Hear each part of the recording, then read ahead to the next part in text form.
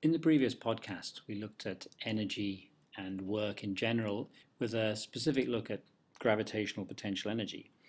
In this podcast, number 26, I want to look in more detail at kinetic energy and power.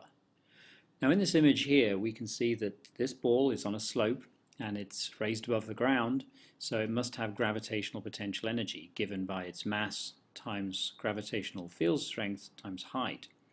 But I'm holding onto the ball, so at the moment its speed is 0. Now what happens to the ball when we release it?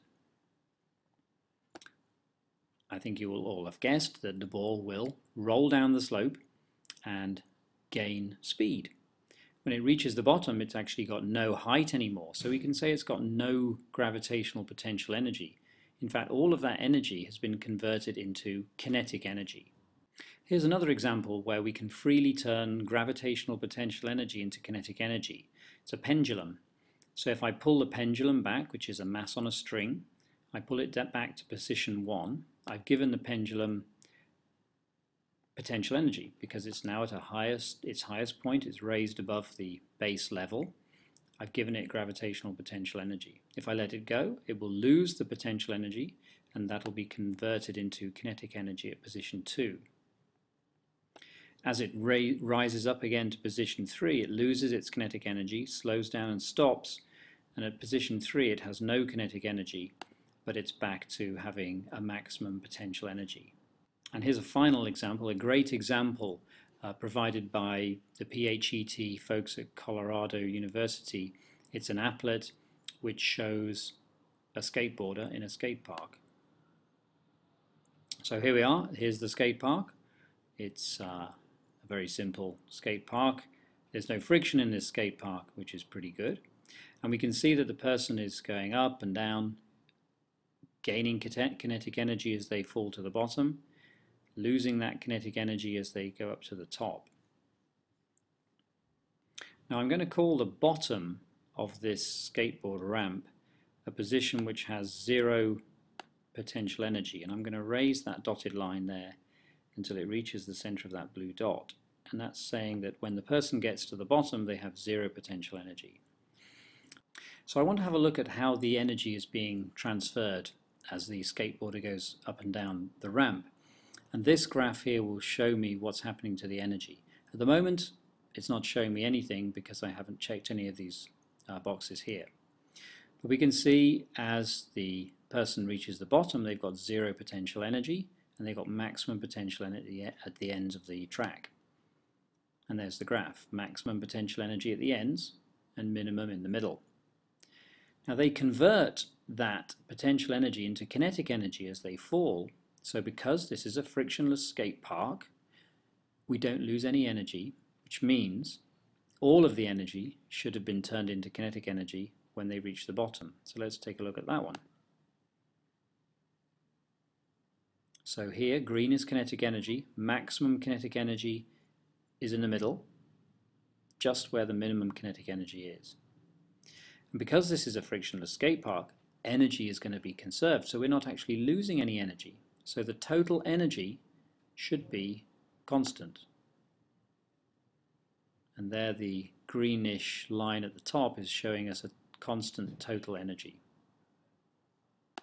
If I check the thermal energy box, we can see that there's absolutely no thermal energy because there's no friction, there's no wasted energy through heat.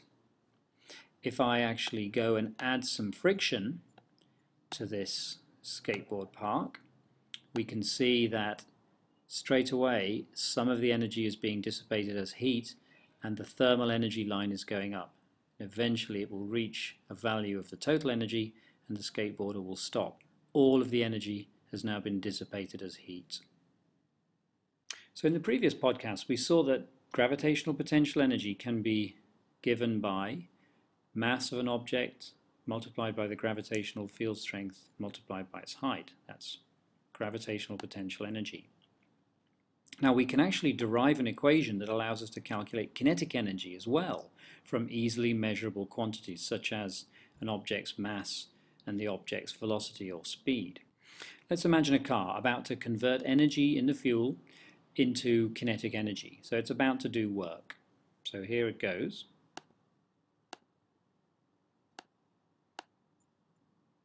So it's speeding up, going along to the finish line, and in doing so it converted energy in the fuel into kinetic energy. So by the time it reaches the finish line, it's actually gained speed. So the engine is providing a push force, giving the car acceleration, and it's moving through a distance, let's say a distance d. How much energy is converted into kinetic energy? So in other words, how much work is done?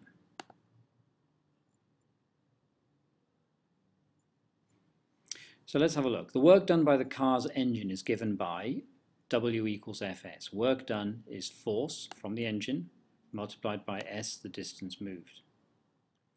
But as we know, Newton's second law states that the force is equal to the car's mass multiplied by its acceleration. So combining these two, here we get W equals MAS. The work done is the mass times the acceleration times the distance moved. But acceleration is change in speed over time, or v minus u over t. And distance traveled is average speed times time, or v plus u divided by 2, that's the average speed, multiplied by time. In both of these cases, the car is starting at 0 speed, so we can forget the u. So we've got v over t and vt over 2 for distance, and this one for acceleration. So what we're going to do is we're going to substitute these two equations in to this equation here and see what we get. So there's our equation. Work done is equal to mass times acceleration times distance moved. So here's a first equation here which we want to substitute in. Okay, so we're going to take that, v over t, and we're going to put that right in there. And here's the second equation. I want to take that, vt over 2. We want to take that, substitute it in for the s, right there. This is what we get. Work done is m v times v over, and times t over 2t. Now you should be able to see that we can cancel the t's here. T divided by t is 1, and we can also stick the two v's together to make mv squared over 2, which is normally written as half mv squared. So kinetic energy is given by half mass of the moving object multiplied by the velocity of the moving object squared. So let's apply this equation to calculate the kinetic energy of this supermarine Spitfire. So we've got kinetic energy is half mv squared. So we've got 2,400 times a half, it's half of the mass, multiplied by 140 squared. So half of 2,400 is 1,200, multiplied by v squared, which is 19,600.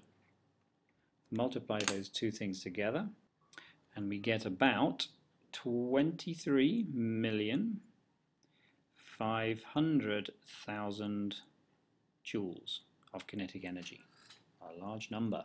Let's have a look at another example. So here's a container ship. Mass 1 times 10 to the 8 kilograms. Velocity 10 meters per second. So again, it's going to be given by the mass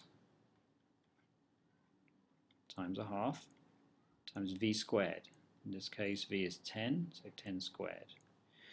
So that's going to equal half of the mass there is going to be 0.5 times 10 to the 8 times 10 squared, which is 100. I can do that in my head. So that is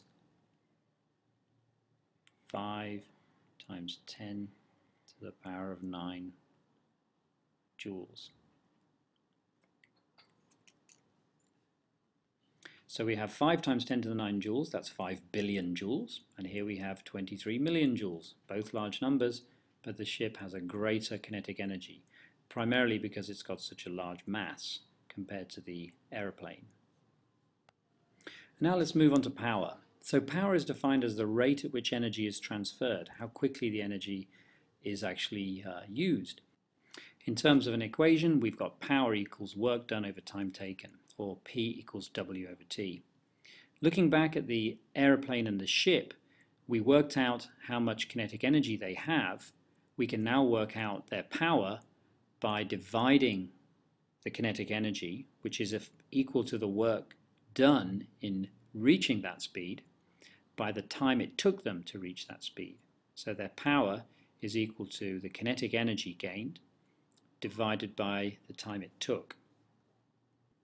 So for the aeroplane, we've got power is equal to the work done in reaching that speed, which is going to be equal to the kinetic energy, 23,500,000, divided by the time, which is 56 seconds,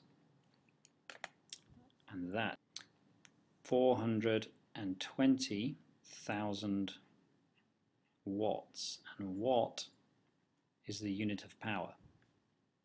For the ship, we have power is equal to 5 billion, 5 times 10 to the power of 9, divided by 900 seconds, which equals about 5.5 million or mega watts. So as you might guess, far more power. The ship requires far more power to actually propel it along at the speed that it needs to go than the aeroplane needs. Now we can work out our own personal power by doing work and seeing how long it takes us to do this work. So in this example here, a person is pulling a weight against friction through a distance. They're doing work against friction. In this example here, the person is climbing the stairs. They're working against the force of gravity, and they're moving through a vertical distance, which we can call height. Now in both of these cases, work done is force times distance moved, and power is work done over time taken. So we have power is force times distance divided by the time taken. In the second example, the force is equal to the weight of the person, and the distance moved is actually the height. So the weight of the person is mg, and the height is h. So in the second example, we could write that as mgh over t. In summary, kinetic energy, it's the energy of motion, and it's given by the equation kinetic energy equals half mv squared. It's easily converted to gravitational potential energy and vice versa. And power is the rate of transfer of energy. It's given by this equation. Power is equal to work done over time taken.